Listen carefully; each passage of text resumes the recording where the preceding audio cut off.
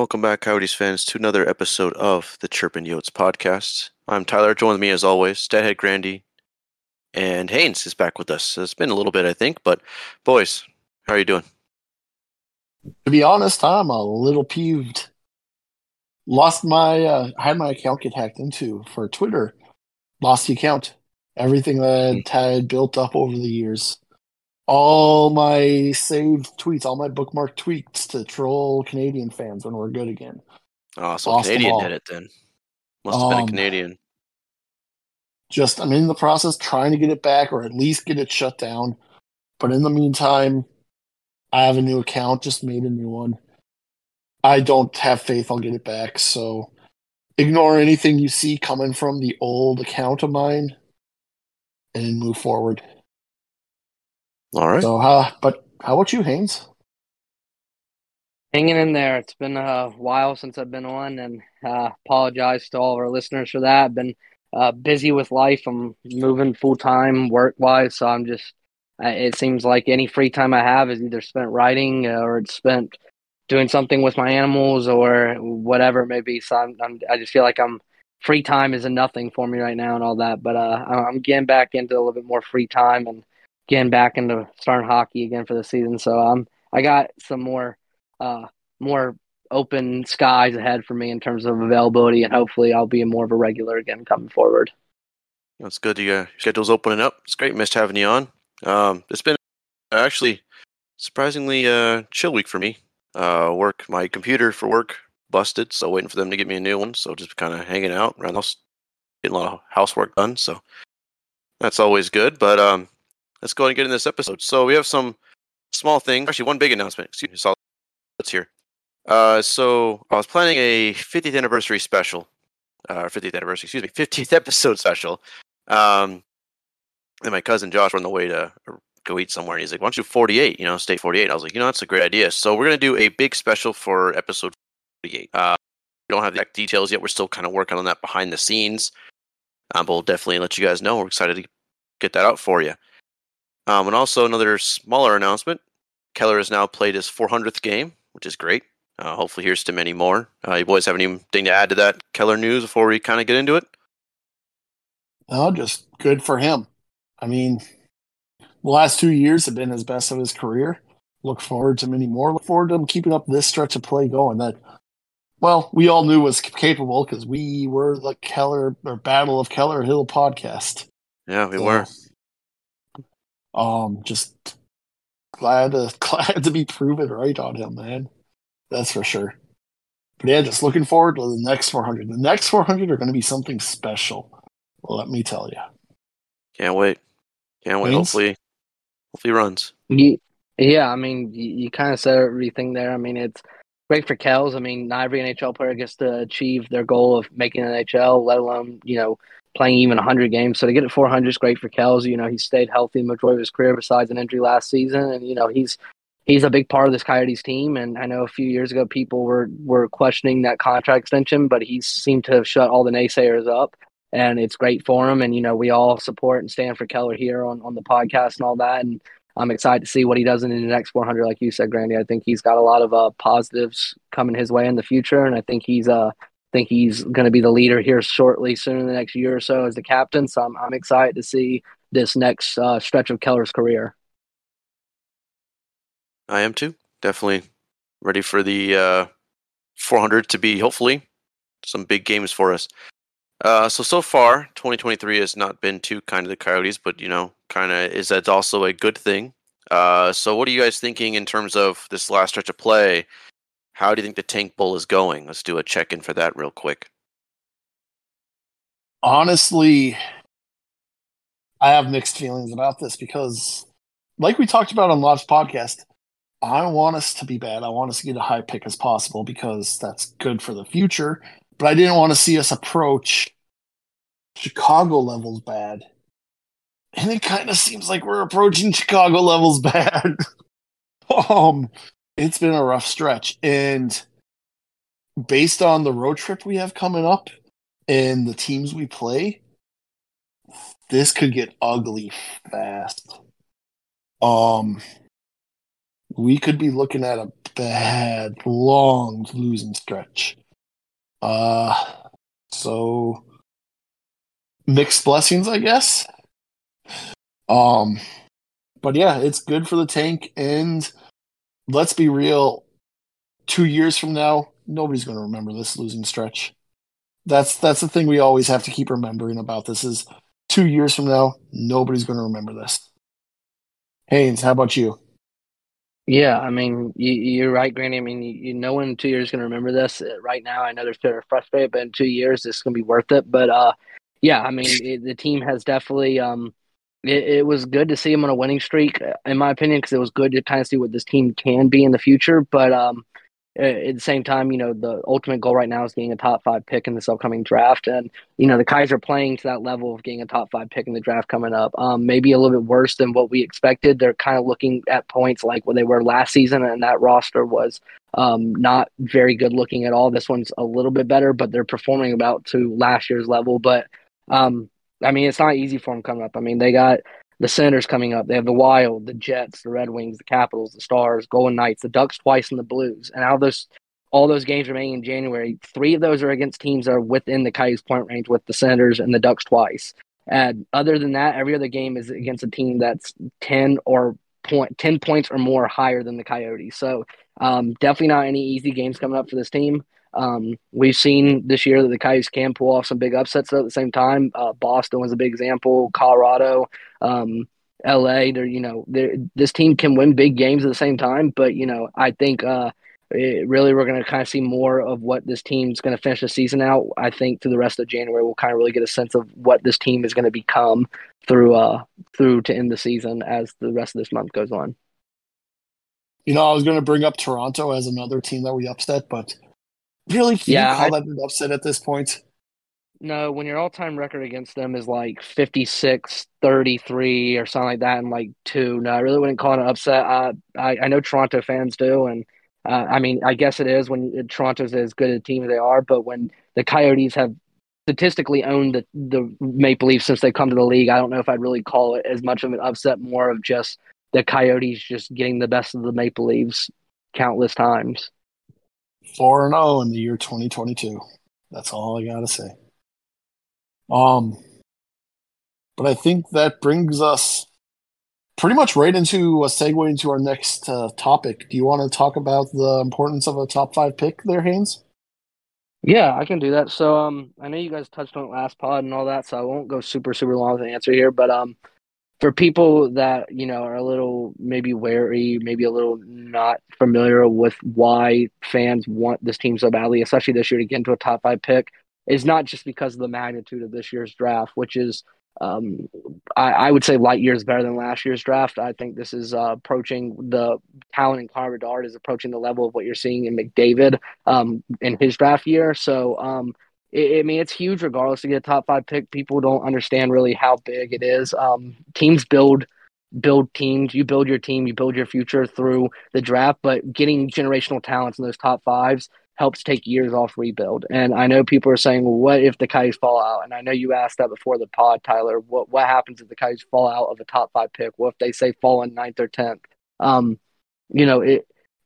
This draft is a good one. The Coyotes would still get a great player if they were to fall in 9th, 10th, but it takes years off a rebuild. Like you said, Grandy, you take years off your rebuild when you're in the middle of actively trying to not say tank, but when you're losing a lot and you don't get a top pick as I guess a reward for losing it. It definitely hurts your rebuild some, and it definitely pushes back the timeline for being a competitor. So for the people that aren't as curious as to why some fans are actively wanting to see us lose as much as possible, it's just to help the rebuild overall. If you can get a guy like Fantilli or you can get a guy like Bedard this year in the draft, that takes another year off your rebuild. That makes it better for fans in the long run because it's less losing you're going to see, and it's going to be less time it's going to take before you see this team actively winning and competing in the division.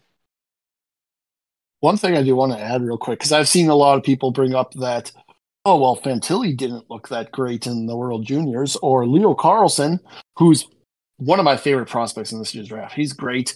If you haven't looked him up, I would look into him, read about him, watch some highlights. But Leo Carlsson looks great. But I know people have brought up, well, they didn't have the best World Juniors. They had the standard underage World Juniors. This is what typical draft year players do. This is what Nathan McKinnon did in his World Juniors, because what Connor Bedard did is special. And Connor Bedard has covered that up. Fantilli and Carlson didn't lose any luster. They didn't lose anything having a quote-unquote rough World Juniors. It was just a standard for what a pre-draft player does in the World Juniors. Bedard just broke that standard with how good he was in it. It's just Bedard broke the World Juniors. Cooley had a almost historic World Juniors, and Bedard made it look silly. It's just Bedard, don't measure those players' World Juniors up to Bedard's World Junior. Bedard's special. Bedard is going to be a McDavid level player. I feel very confident saying that right now. But Fantilli and Neil Carlson are going to be great alternatives if you can get draft second or third overall. So don't let their World Juniors worry you on that. It was a standard draft eligible players World Junior. Tyler, are you back yet? I guess he is not. So let's move into, unless you had more you wanted to add to that, Haynes. No, I think you kind of said everything there. I mean, you can't really judge how some of these guys perform in World Juniors because, like you said, it is a draft eligible year for some of these guys. This is the time to really take center stage to everybody and show. And I do. I think if the Coyotes, don't get number one and get that prize pick in Bedard, who, like you said and I said, is going to be the level of McDavid, I think you get a great second guy in either in Carlson or Fantilli if you can fall in there. So I don't think it really this draft, I know everybody's gunning for number one overall, and deservedly so. I mean, you got a generational talent, number one, but fans shouldn't be knocking themselves down a peg if the Coyotes don't get number one. So I wouldn't let. If I was a fan, I am a fan. If I were someone listening to this and you're hearing this and you're saying to yourself, well, they're saying this is all if the Coyotes don't get number one, it's over. It's not. It's a great draft. There's a lot of good guys in here, and if you don't get them, you don't get them. But if you get a top 5 pick, it's a year off the rebuild, like we had said before. Yeah, it's just, to me, when you tank, it's not even so much about getting first overall. It's about not having it affect you as badly if you fall. It's about just drafting as high up as possible in the draft as you can. Until they fix the lottery system, it is what it is. But Tyler, did you have anything you wanted to add to the 5th overall or getting a top 5 pick discussion again this week? No, I think we pretty much hit that on the head last week, so I'm good to roll out on that one. All right, then let's move into the next subject. Perfect. Okay, so we were talking before recording and before my work called me and got to straighten things out. The Coyotes aren't necessarily the most blessed franchise in the NHL, safe to say, but what would you say would be the biggest contributors to our current/past woes, would you say? If you had to kind of narrow something down. Haynes, you had a great one. You want to take lead on this one? Sure. It's no secret the Coyotes have had their fair share of misfortunes. Honestly, we could talk forever. I know fans would love to bring it up to us outside of Arizona about ownership issues, arenaship issues. I know the Coyotes have had that, have been blessed with that sort of thing. Hopefully that's going to right itself in May. But if we're talking about hockey in general, just the team and, the organization and all that, and just the game on ice and what has plagued the Coyotes of the year, I think it's center depth. Me and Grandy kind of agreed on this before we started. Coyotes never really had a true center before. 2 guys we threw out were Martin Hansel, Antoine Vermette. Those were good guys. Don't get me wrong. Antoine Vermette did a lot in his time with Arizona. Was a really versatile player. Martin Hansel, despite some injuries, was a versatile guy who at one point the Coyotes could become something bigger than what he was, and it didn't work out like it was. But center depth is the biggest issue. And all that for the Coyotes right now. I know they drafted some last year with Cooley and all that and Geeky, but you gotta The Coyotes have to wear his call. That's the biggest issue for this team. Biggest issue for building a contender is not only having good goaltending, good defense, good scoring depth, is having good centers. Those are your guys winning your draws. If you're not winning draws, it's hard to create momentum, especially if you're taking a face-off in the offensive zone and all that. So that's the biggest area for me. The Coyotes really need to work on is just you got to build down the middle. You got to build all your positions, but building down the middle is one of the biggest areas to focus on. The Coyotes just haven't done that well. It's something that they have is really hurt them the last few years, and I'm going to give it to Grandy because he's going to play in perfectly here on why the Coyotes have had such issues with, say, like growing their center depth. So, Grandy, I'll let you go into this with what you had. Yeah, so my subject that I think the Coyotes have done the worst on personally, and it plays into the center depth thing incredibly well. It's just drafting in general. I mean, it's one of the reasons why a lot of fans think that this rebuild is doomed to fail and why they don't want to tank and do stuff like that, because we haven't drafted well as a team throughout the years. We can go on and on and on about the guys we've missed, the guys we've drafted over player X. But first round picks, we haven't hit on very many of those to great extents. And late round picks, forget about it. We've had so few of those hit the roster. It's not even funny. It's kind of what makes Michelli so special. He was a fourth round pick who's looking like a star. But if you look at our greatest roster of all time, the 2012 roster, that was built largely through trades and free agency, like Verbata, Ray Whitney, Derek Morris. A lot of those guys were brought in alternative ways to drafting, which is why that run was so short. We went from looking great in 2010, 2011, 2012 to being an awful team in 2013 because our drafting couldn't sustain the talent level. We've just never had the talent level to compete with some of these teams. We've had to always outwork them, always outgrit them, always whatever you want to call it, because we cannot skate with some of these teams. And all of that just comes down to drafting and our misses and our whiffs. And that is one thing that I am really glad GMDA took the time to address when he got in. Adding the scouts, adding all of that, adding the background to be able to draft well. So, but yeah, just drafting.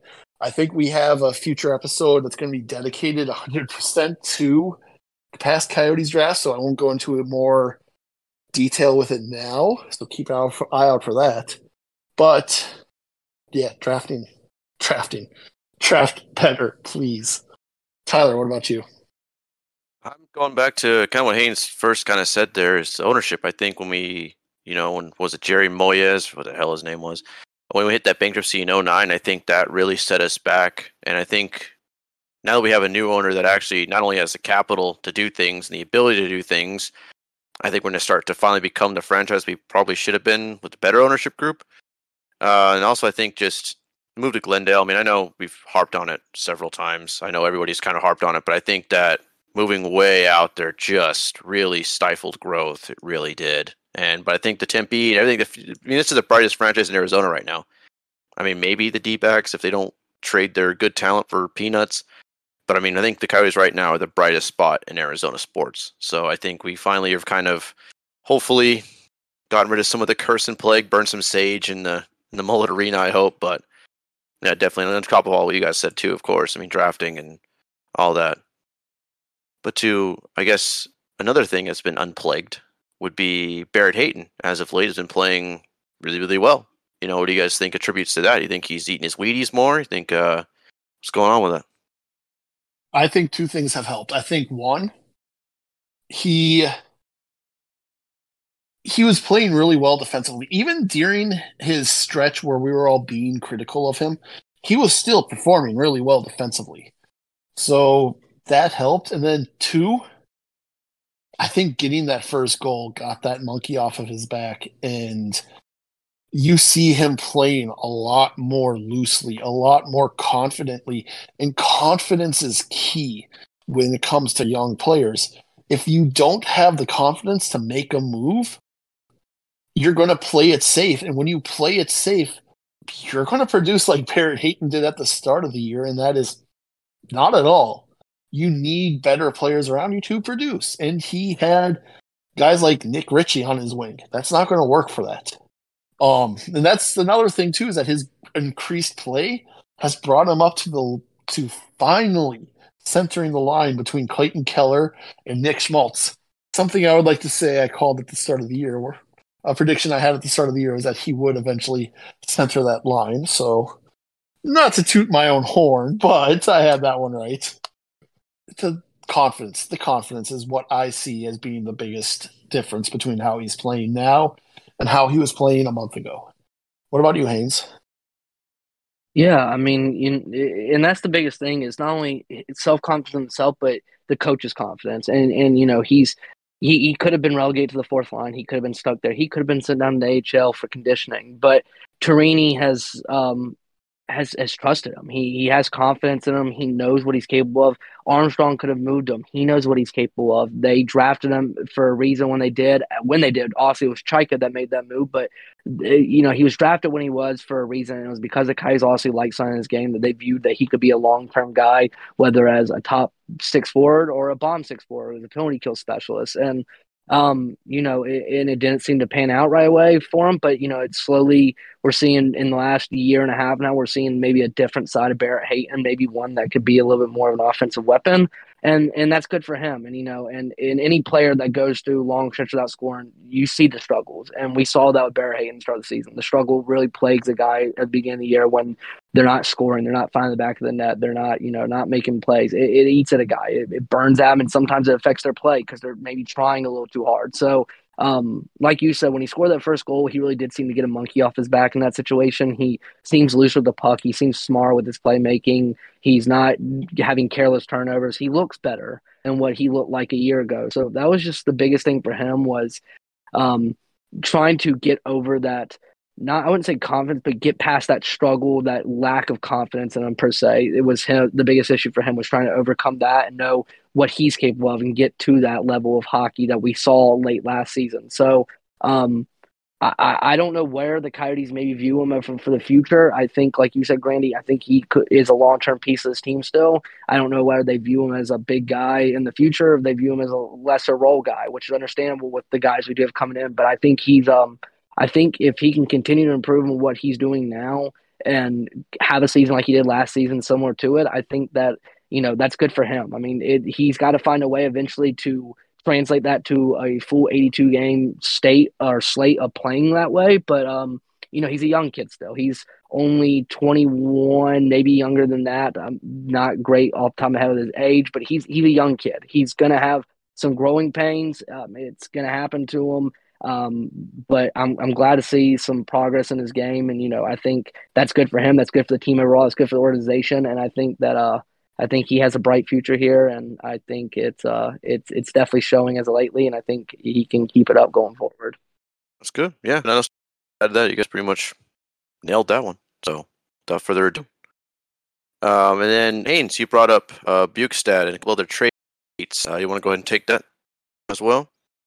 Yeah, so I wrote an article the other day, and I kind of want to assess maybe some more of the bigger questions. We all know that Shane Gostisbehere, Jacob Chikrin are the two biggest names the Coyotes. If they're going to move guys, it's going to be those two guys. They carry the highest trade value.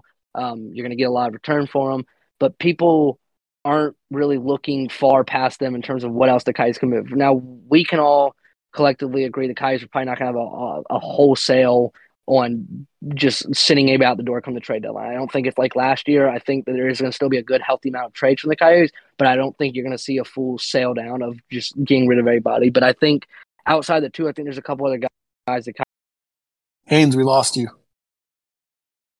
has an itch. Where did you lose me at? That was my bad. My girlfriend called me. We lost you at. You don't think it's going to be a full scale tear down like it was last year? Yeah, my bad about that, y'all. Yeah, I think it's not going to be a full sale. Everybody's coming out the door, anybody's going, and all that situation. But I think there are pieces outside of your top two that could be moved, and I think there's some other small trades the Coyotes can make. And I think Nick Bukestad's one of those guys. I think he's a guy who's his career has been real interesting. His best season ever was 49 points with the Panthers in the 2017-2018 season. But other than that, he's been in the last years a typical run-of-the-mill third, fourth line guy, a good defensive bottom level or bottom six player that is a good face-off man. You use him, you can use him for a good playoff run if you need to, and but this season, he came to Arizona. He was looking for a different chance. He said himself he felt comfortable with what he saw with the roster here and what he felt like talking with the organization, and he wanted to come here because he felt like this is where he could not only provide maybe some veteranship, as he said, in his words, to the young guys, but also maybe come here and maybe spark his game, turn his game around. And like you said, Granny, before we start the podcast, this relates back to a Travis Boyd kind of thing. Travis Boyd last year came to Arizona as a guy who's typical third, fourth line guy and had one of his best statistical seasons of his NHL career. And granted, while we're only through 40 games through the season, all that 40, 41 games through the season so far, Nick Bukestad looks to have found maybe something special here in Arizona. He's getting playing time, and it's showing. He's playing better. He's better face-off man. He's contributing offensively on nights. But at the same time, there's people out there saying, well, if he wants to be here for the future, why did the Coyotes not keep him around for the next year or so? Do I think that's a realistic option? Yes, I do. I think the Coyotes could move, but at the same time, this also, like you said, Granny, and you stated, I want to bring it back up. It goes back to Travis Boyd. Travis Boyd last year, really good season, and signed a contract extension during the offseason to stay with the Coyotes, and he's one of the worst forwards on the team right now. So if the Coyotes are viewing this right now and they see how Nick Bukestad's playing and he keeps it up, if I'm Joe Armstrong, I'm making a move. If the trade deadline comes around, there's teams calling for him, and you can get an early third, a late second for him. I'm pulling a trigger on that trade. While he may want to be here, you can't pass up the opportunity on having a guy be like Boyd, in which he has a really good year and you don't do something on it, and then he comes back next year and is one of the worst forwards on the team. So I think if the Coyotes are smart here and he keeps it up, I would pull a trigger on a trade. Even if he likes it or not, hockey is a business. This game is a business at the end of the day. But I think he carries some trade bait as of right now. I think if he keeps it up, he can have trade bait. He's on pace to almost break his career high in points. I think he's on pace for almost about 38, 39 points this year. It puts him about 10 short of his career high. But he's showing that with more ice time, like Boyd had and all that he can contribute a little bit more offensively. But I think at the same time, if a team's calling come the deadline for a good depth forward that can help maybe push them over the edge for that playoff push, I think Nick Bukestad is a likely option to get moved. But I'm curious to hear what y'all's point is and y'all's opinions. I personally am all for moving Bukestad. I think his value is at its highest that it's ever been at trade-wise. And I don't see it getting higher than this. And I also don't know if it maintains. I love Bukestad, but when a player has a career year like he's having, how often do those happen? Or how often does a career year at 28 get repeated after that? It's not very often. As far as, I'm in favor of moving him. And I think that's what the long and run of it is. As far as other names on the roster, I think we could look at going.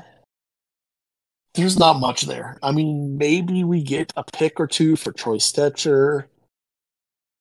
Maybe, but that's going to be mid-round picks. I don't think there's anyone else on this roster that really affects what we're doing right now as a team, aside from the three big names, and that being Bukestad, Chirpin, and Gostisbehere. I will say, as much as I'm in favor of moving him, I would name Nick Bukestad our MVP of this team so far, because he's been the engine behind arguably our best line all year with Krause, him, and whoever's on that wing, whether it's Michelli, whether it's Gunther, whether it's Carcone. Whoever's on that wing produces with those two. It's it's part of a rebuild. It's part of being in a rebuild. You see players like Nick Bukestad come and go. It's going to be sad. It's going to be a bummer, but I think in the long run, getting something for him is better than watching him potentially walk out the door as a free agent or signing him and watching this be a career year and have him go downhill every year after this. So maybe I'm overreacting to Travis Boyd's downturn, but it was also something last year. I called this about Travis Boyd. I said that this was going to happen with him. Players don't maintain these shooting percentages. When you have a career year at this age, it doesn't generally stick. So we'll see what happens at the trade deadline. I think this is going to be a fascinating trade deadline. And I really do think we're going to see a name we are not expecting get moved outside of those three names. So it's going to be fun to watch. I just don't know if the team will be as fun to watch afterwards. So, but what about you, Tyler? You have anything to add? Like I've said several times in the podcast and will continue to say, in GMBA I trust. I think if he's the kind of guy, I think if he is getting a phone call, he's going to take that phone call. I think if, like Kane said, early third, late second, I can see him pulling the trigger. I think he's definitely dedicated to rebuild. Though I like Nick Bukestad, cool guy, cool last name. But I think we just need to keep the train going, keep steady the course, don't veer off. Let's just keep doing the rebuild, do what we got to do, stick with the plan, and all that. But a quick thing I thought of when we were talking about this, what do you think the reason is for people playing so well in Arizona? Like, what would be, is it the coaching staff? Is it our facilities? Is it the great Mullet Arena? Is it the great town of Tempe? What would you guys say would be the biggest contributing factor to right now these players getting these renaissances? Two things for me. One, it's Coach Tournier is the real deal. This guy is a great coach who puts players in positions to succeed. I am very much looking forward to a future when we have talent on this team with Coach Bear. It's so exciting, man. It really is. Watching what he does with these guys unexpectedly. What is he going to do with Cooley? What is he going to do with actual talented guys? God, it's awesome. so exciting. It just gets me so pumped for the future. What a hire. The other thing is they come into this and they have ice time in positions like a top six center role that aren't going to be available on better teams. You're not going to be playing. Nick Bukestad would not be playing 15, 16, 17 minutes a night on a playoff team. He's not going to be playing that on most teams. He'll get that here because we're rebuilding. We don't have the talent yet on our roster.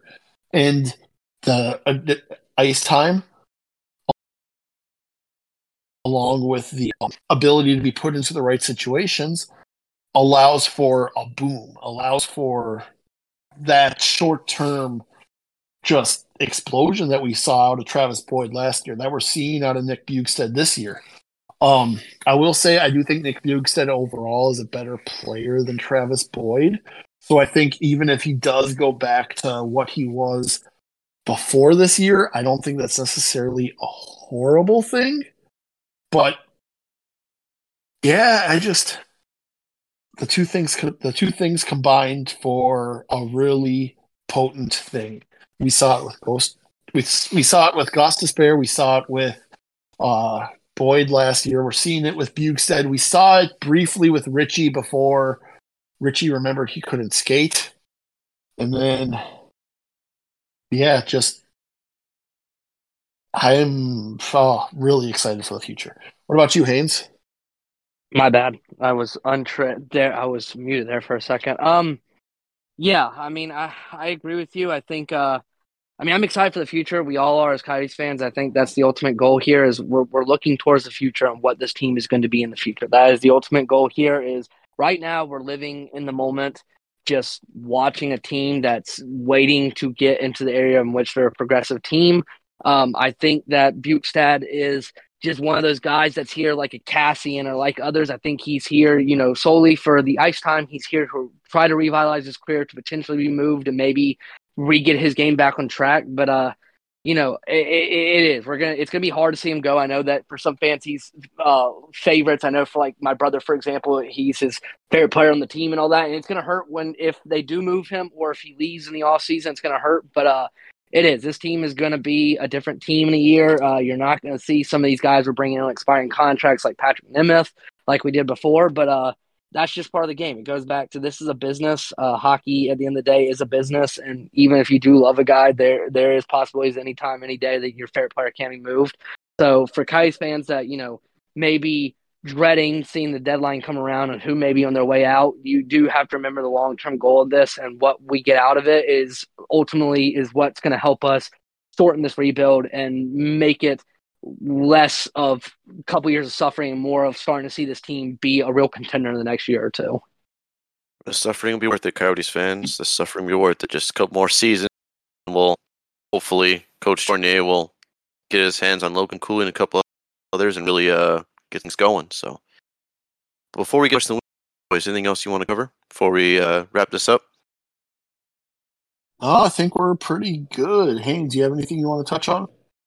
No, I think we're good. I think we kind of hit everything. I know that there's a lot of topics we talked about today. We'll be revisit for our listeners. We will be revisiting stuff like trades and drafts and all that later into the season as we go. But we're, right now we're only just the midway point of the NHL season. We still have a All-Star Weekend coming up. Obviously, fans should be voting for, Chick. They should be voting for Ghost. They should be voting for Krause to try to get his last man in. But yeah, I think we've kind of covered everything up to this point. There's definitely some more we can touch on in the future, but I think we've kind of hit everything we want to kind of talk about. Real quick, I do want to say about that. That's a great point about the last man in thing. Let's put all our firepower behind Krause. Of anybody on this team, to me, if it wasn't Keller, Krause should be our all-star. Let's put all of our voting firepower behind Krause and try to drive him towards getting that all-star berth. He deserves it this year. He's on a tear. He's great. He's arguably been our best player overall, even over Keller for stretches. Let's try to get him an all-star spot, man. Think about how much that would mean to Lawson Krause to be an all-star for the Arizona Coyotes. Yeah, good guy. Let's do it. So, that being, I did find a tweet, and I'm going to repeat it verbatim, give the guy his handle, give him full credit. I did not come up with this question of the week. It's the Hockey Samurai, whose handle is at hockey_samurai. Tweeted us out today, and I just instantly knew this was going to be my question of the week. So, it is. Gary Bettman has come to you for some advice. He's given you the power to change anything about hockey or the NHL. What are you changing? And normally, I'd pass this on, but I'm on call for work. So I'm going to go. I think the NHL needs to. I would tell him to. I don't know if you guys have ever seen it, but on Nickelodeon, on like Prime Time, they have that slime time for NFL, right? It just gets the kids involved. There's a bunch of crazy. Yeah, it's cringe, but you know what? It's good for the kids. It gets the kids introduced to the game. They get on it, keep following it. Even golf has declined. Its age used to be 10 years ago was like the average age was like above 35. Now it's under that. I mean, the NHL is having a problem marketing itself, and I think with soccer just taking over as the fourth most watched sport and the World Cup coming to North America in 4 years, this is time for them to really, really market these players. We should let them do the gritty. Let them do these weird little dances that these kids like. Do things like that, embrace the highlights. Kind of what basketball and the NFL have been doing. I think this is the time to strike with that. Obviously, there's a lot of rule changes. Are you saying that? Are you saying that there isn't a problem with smirking? Are you sure about that? Problem with Don't let Tyson Nash hear you say that. Oh yeah, Tyson Nash can suck it. Honestly, I mean, it's just these guys get so the kid scores a goal. Red Wings player, not a big deal. Scores a goal and beats the Bruins 5-0 or 5-4, and does a gritty. And the old heads are just like, "Oh my god, how could he?" Like, bro, forgive him for having fucking fun, dude. Forgive him for having fun.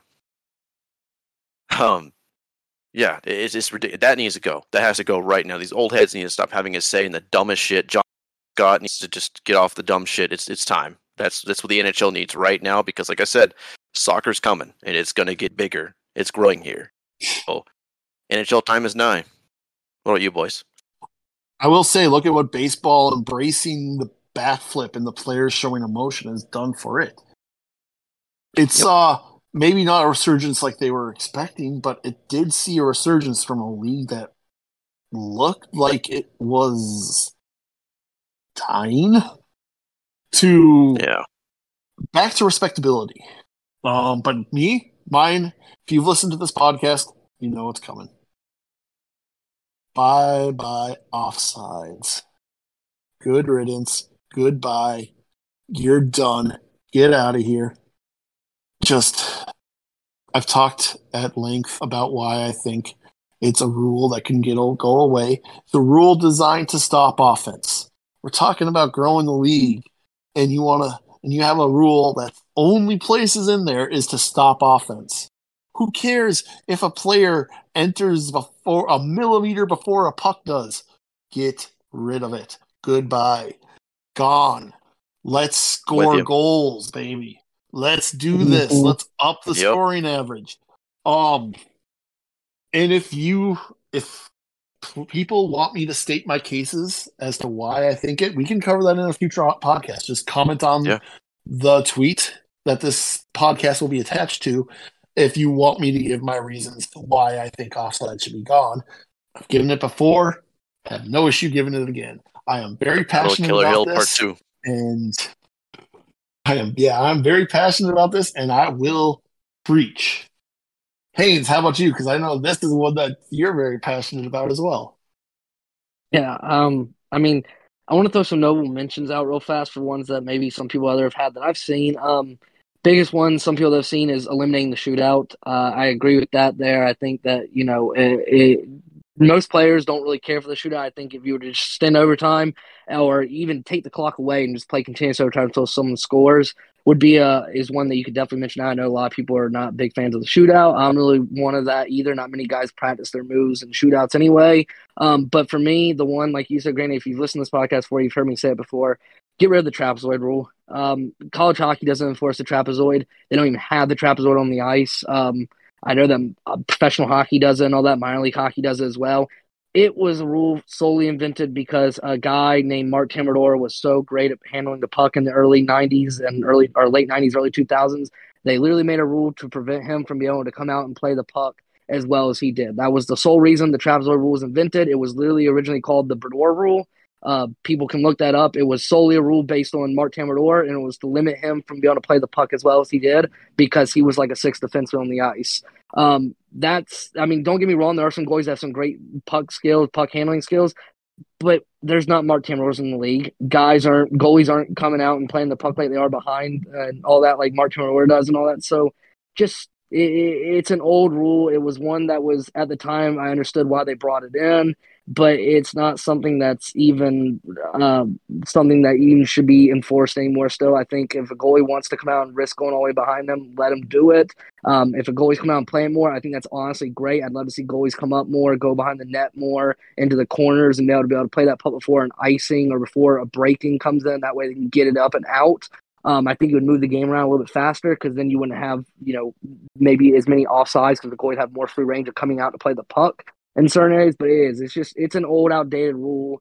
I think it's time that it gets moved. I think there's some other areas you can talk about, like I said, that we can mention that are other rules that I think the league can move by from. But I think the trapezoid rule is, in my opinion, it's a dumb rule. I think it was dumb when they invented it. I think it was dumb that they've kept it around as long as they have. So if I'm Gabe Bettman and I'm hearing this, I would be getting rid of the trapezoid rule as fast as possible. Those are all pretty ones. I like that. I'll look at Chase when he comes on next to give his answer too. Okay, well that's it, boys. That's all I got. You guys have anything you want to add before we close this thing up? I don't think so. No, just thank you all. Thank you all for listening. Thank you all for supporting us. We're looking at getting back on a more regular podcasting schedule. This podcast is part of that. Thank you all for everything. We wouldn't be doing this without you guys. So I'm just looking forward to talking more hockey with you boys. I think that's the main thing. At the end of this, talking hockey with guys I call friends is the dream. Like, who doesn't want to do that? But, yeah, thank you all. Yep. Thank you guys for listening. We'll see you in the next one, and goodbye.